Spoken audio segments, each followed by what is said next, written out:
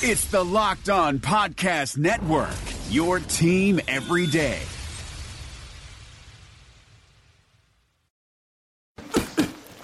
That's for my crazy day.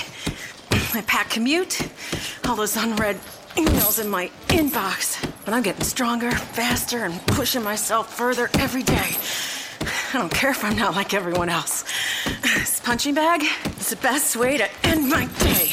Whew. Fearless is knowing yoga isn't your style. That's the power of the Blue Cross and Blue Shield Federal Employee Program. Learn more about our healthy benefits at fepblue.org/getmore.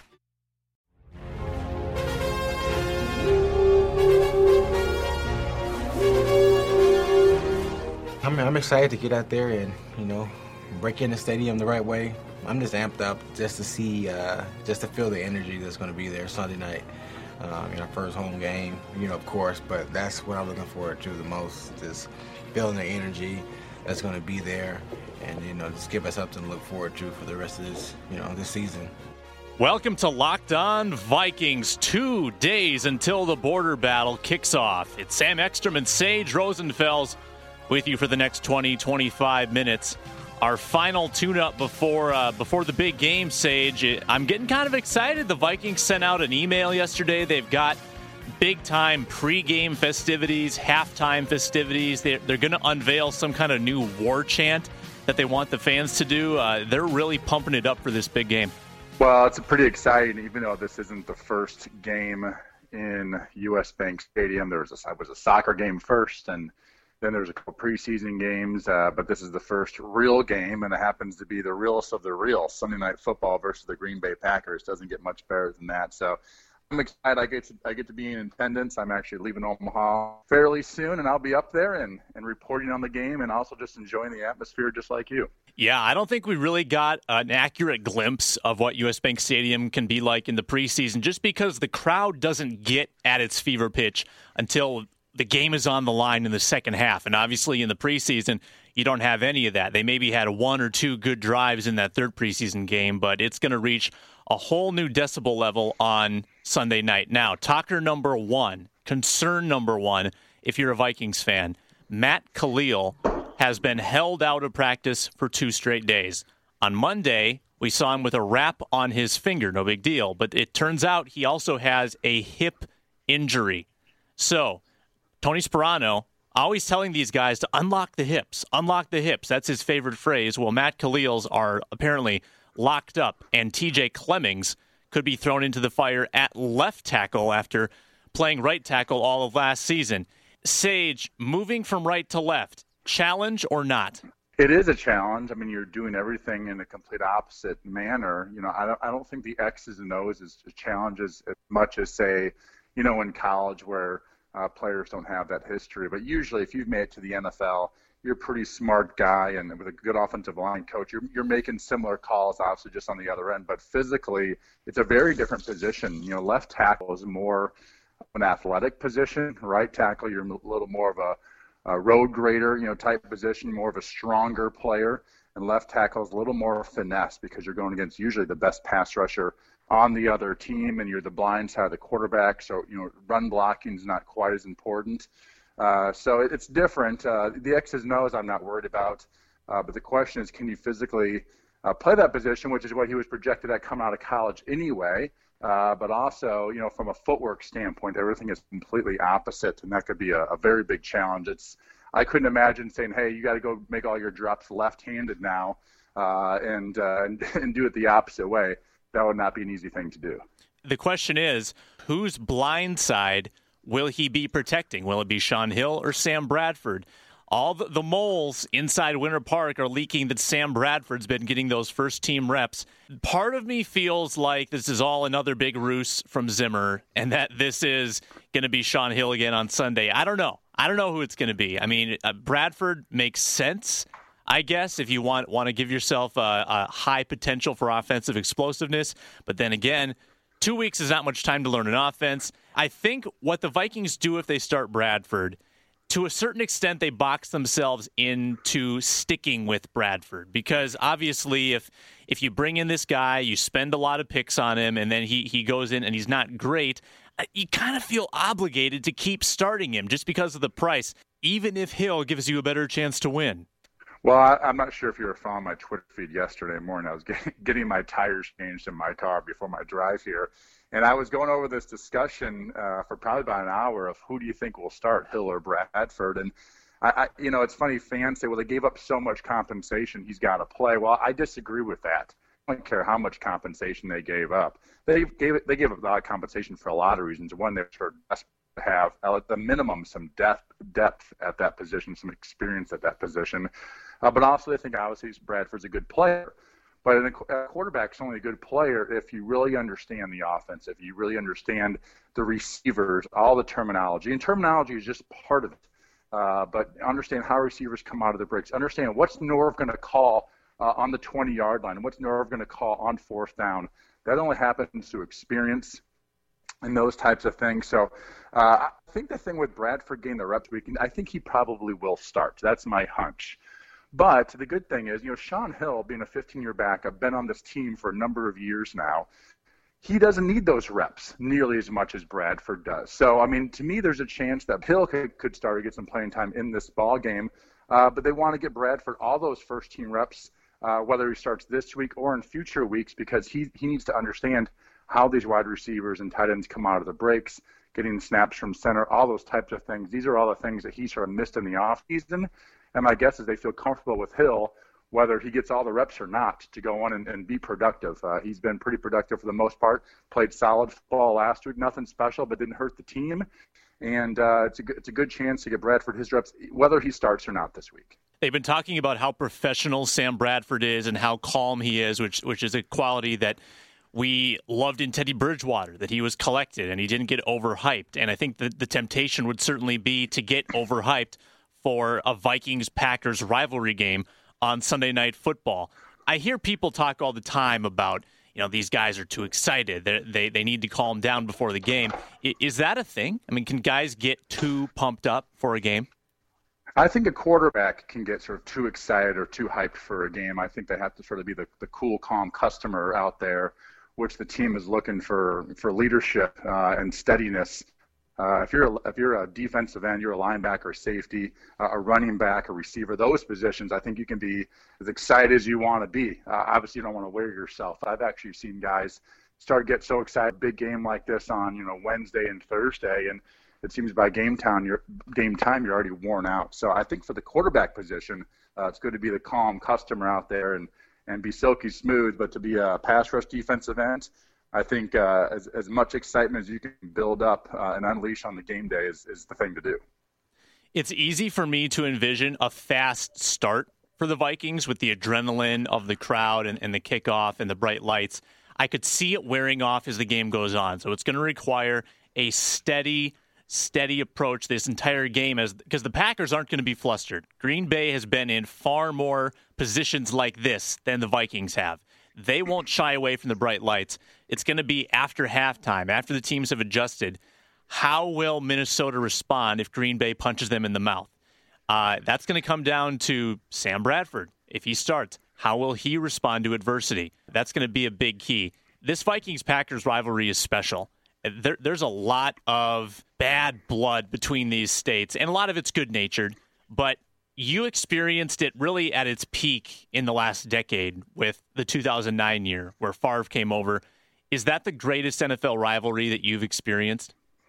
Possibly. I was lucky enough my rookie year, 2001. I got drafted with the Washington Redskins, and that was growing up in the Midwest. I always grew up a black and blue division, guy. My dad was from Chicago and Eastern Iowa. That's all we watched was Bears, Vikings, Packers, Vikings, Lions, those types of games. So I get drafted out in Washington, and, it's amazing. I didn't know about the Washington Dallas Cowboys and or New York Giants rivalry. That division, and Philadelphia Eagles, that's the interesting thing about that division is all four teams really don't like each other. The cities really don't like each other. They've got a long history as well in the 70s and 80s and 90s of winning a lot of Super Bowls in that division other than Philadelphia. So that was a heck of a rivalry. My first time going down to Dallas playing the Dallas Cowboys. Redskins fans would always talk about RFK Stadium and how the bleachers would be rocking and moving when the crowd was up and cheering and stuff. So that's a heck of a rivalry too. But I don't think in my career, as far as actual games and intensity, anything really compared as far as a rivalry game. First in Minneapolis and the second one over at Lambeau Field. Speaking of East Coast rivalries, the Bills and Jets renewed theirs last night. And if you had an all New York Jets FanDuel lineup, you probably did pretty well. 100-yard games all over the place. And there's plenty more fun to be had on Sunday as Week 2 continues. FanDuel has fantasy football for everyday fans. New contests starting each week. No busted seasons. Just pick a contest, choose your team, watch your score. Plenty of contest variety, beginner contests, head-to-head, 50-50 contests, and large tournaments, including the Sunday Million contest, paying out $2 million total and $200,000 to the first prize. Have all that fantasy football has to offer. FanDuel, be sports rich. Try FanDuel now. Get up to $50 in free entries. New users who deposit will get 5 free entries to NFL 50-50 beginner contests valued at up to $50. You'll get 1 free entry a week for 5 weeks. Value of free entries varies based on deposited amount. Go to FanDuel.com, click the Join Now button, and use my promo code LOVikings. That's FanDuel.com, promo code LOVikings, void where prohibited. And now, insurance-minded speeches from Geico. It's a common expression, don't look a gift horse in the mouth. However, what if the horse's mouth is filled with useful insurance tools? This is the exact case with the Geico app. Yes, the app is free and therefore a gift horse. However, look inside the app and behold, emergency roadside assistance, digital ID cards, bill pay. Get the Geico app. Look it in the mouth. Get amazing services. Thank you. I read an article yesterday, Sage, about Aaron Rodgers and his impeccable photographic memory. It was written by Kevin Seifert, ESPN, where basically Seifert prompts him and Rodgers goes back and recollects plays from high school, plays from community college. He would talk about the coverage. He would talk about the routes that were run and the context of the game. How rare is this? I don't think so for quarterbacks. I mean, I'm not sure if my memory was as detailed. I read some of that article as well, and I think the first one they talk about is a long run, maybe a 50-yard run he had in high school, and he talks about the coverage. He talks about that who was blitzing and how many guys were blitzing, all these different things. I don't think I was educated enough in high school from a football standpoint to really understand all those types of things. But it really is amazing how much I can remember going back to even middle school. Who wore what number, what teams we beat, sometimes even the score, major plays that happened in that ball game. In particular, the most important plays, whether it's football, basketball, even some baseball games. You remember a lot of things.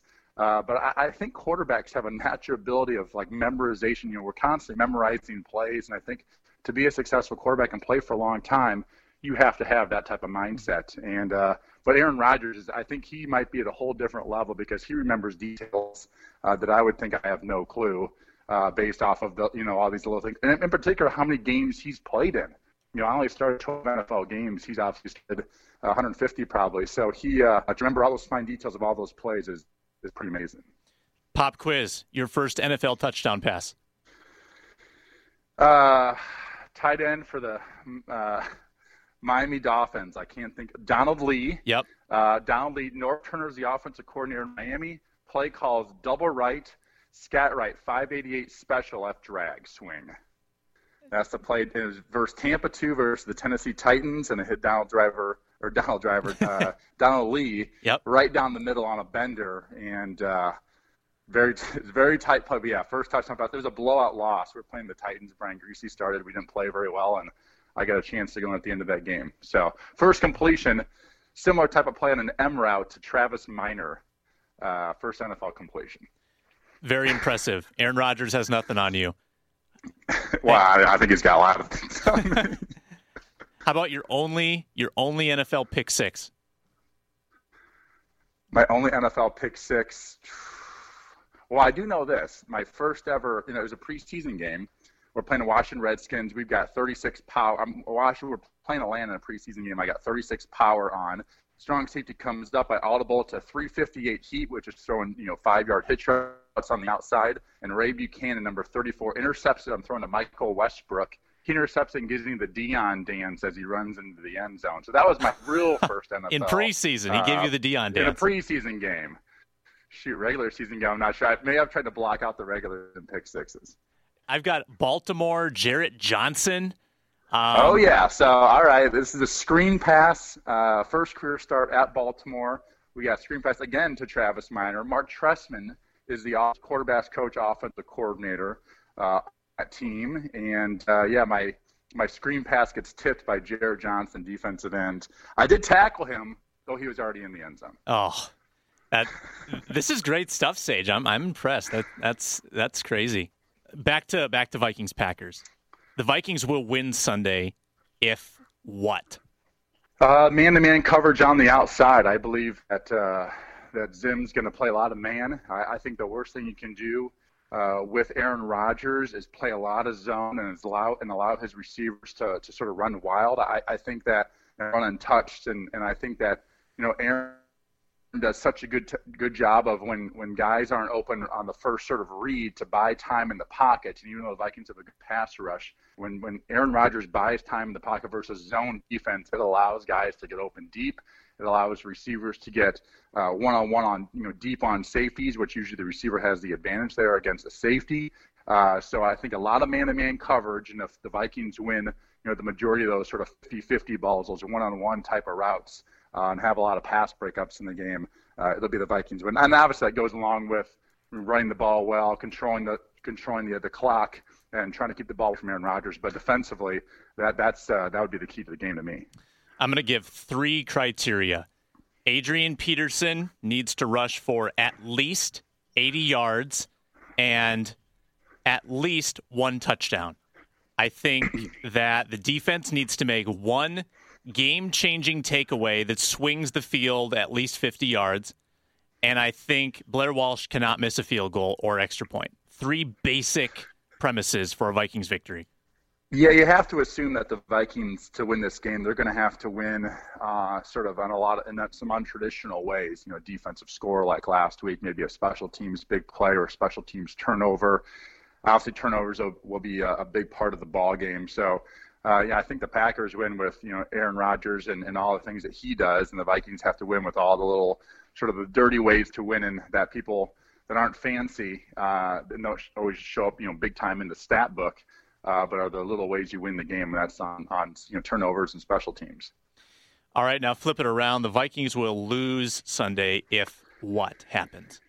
They turn the ball over, and the defensive line doesn't get a good pass rush to force Aaron to get the ball quickly. With all that man-to-man cover, play man for so long. So it's up to Everson Griffin and the boys up front to get a pass rush and possibly a turnover. They got to get some turnovers, and usually pass rush, whether it creates turnovers in the backfield or creates a bad pass down the field, that would be a key aspect of the game. I think that they will lose if they cannot tackle well. I think Eddie Lacy has posed some problems in the past. He's a load to tackle. The Vikings have some smaller defensive backs, especially on the corners with Newman and Waynes. They're going to have to be tough if Lacy happens to get to the edge. Obviously, they need to wrap up Rodgers if they get him in their sights because he's elusive. And the coaches, whether it's Edwards, whether it's Zimmer, whether it's any of the guys on the defensive line, Everson Griffin talked yesterday about keeping Rodgers contained. They don't want to let him get out of the pocket. If that happens, I could see Jordy Nelson busting this thing open down the field. So, tackling key on defense. Do you have an official prediction? I hate predictions. It's my least favorite thing. Whenever people ask me this, media-wise or whatever. So, I'm a fan of the Vikings as well. I'm hoping the Vikings win. It's going to be a tough road to go and beat Aaron Rodgers at home. So, though I'd love to say the Vikings, I actually think the Packers are going to win this one. Probably by a field goal, somewhere between a field goal and a touchdown, somewhere like 5. I'm going to say 27-21. I think the Packers are going to win this one. I don't feel good saying that, but just going off of Newton, possibly a brand new quarterback or playing with the backup, that's a tough situation to play Aaron Rodgers in. We were almost on the same page again. Now, last week, we both said 19-14, and I think we were sort of correct in the ugliness of the game. I've got Packers 24-20. I think Minnesota will make more mistakes than Green Bay. I'm not sure Bradford's going to be 100% ready if he plays, and Aaron Rodgers is Aaron Rodgers. So got to have respect for the green and gold, and honestly, I hope I'm wrong. Well, the question is, let's just say they lose by a field goal in a really tight ball game. No one, I'm sure Zimmer will never talk about a moral victory, but you got to think as a Vikings fan, like, hey, you know what? We just played that team, which is a very good football team, probably a top 6 or 8 football team in the NFL, right down to the wire with, a quarterback that just got here either 2 weeks ago or our backup. So, there might be a moral victory in there, Vikings, if it's a close loss like that. Now, I don't want to get people's hopes up, but we may have an in-person Sage Rosenfels on Monday to break down the game the morning after. So potentially look forward to that. Yeah, I'm going to try to get in studio with you. And usually I think it's a little bit better in studio. So I haven't talked to Paul Allen yet. I usually try to get on his radio show. I'm up there. So usually I enjoy off-season Paul Allen a lot better than in-season. It's less intense and you goof around a lot more, but I imagine if I go in there Monday with him, it will be all Vikings Packers. Well, you guys can be serious. We'll goof around in here on Monday, and we'll have some fun. Hope to see you then. It's Locked On Vikings on the Locked On Podcast Network. Check out Locked On Packers with Bill Huber for a look behind enemy lines. Check out Locked On NFL with Matt Williamson and Locked On Fantasy with Vinny Iyer for a look at the league as a whole. He's Sage Rosenfels at Sage Rosenfels 18. I'm Sam Ekstrom at Sam Ekstrom on Twitter. Give me a follow. This has been Locked On Vikings. Enjoy the game on Sunday.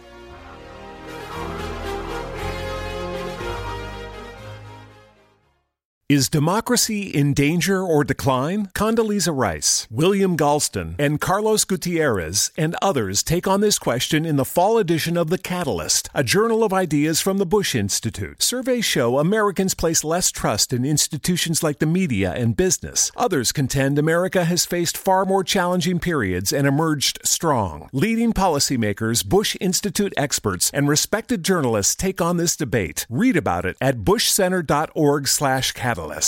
Hey, Locked On Minnesota listeners. This is Tony Abbott here to tell you about the brand new Locked On Wild podcast, where my co-host Joe Booley and I break down the Minnesota Wild every single day. How can you listen? Just search for Locked On Wild in your favorite podcast app and subscribe to bring Locked On Wild to your device every day.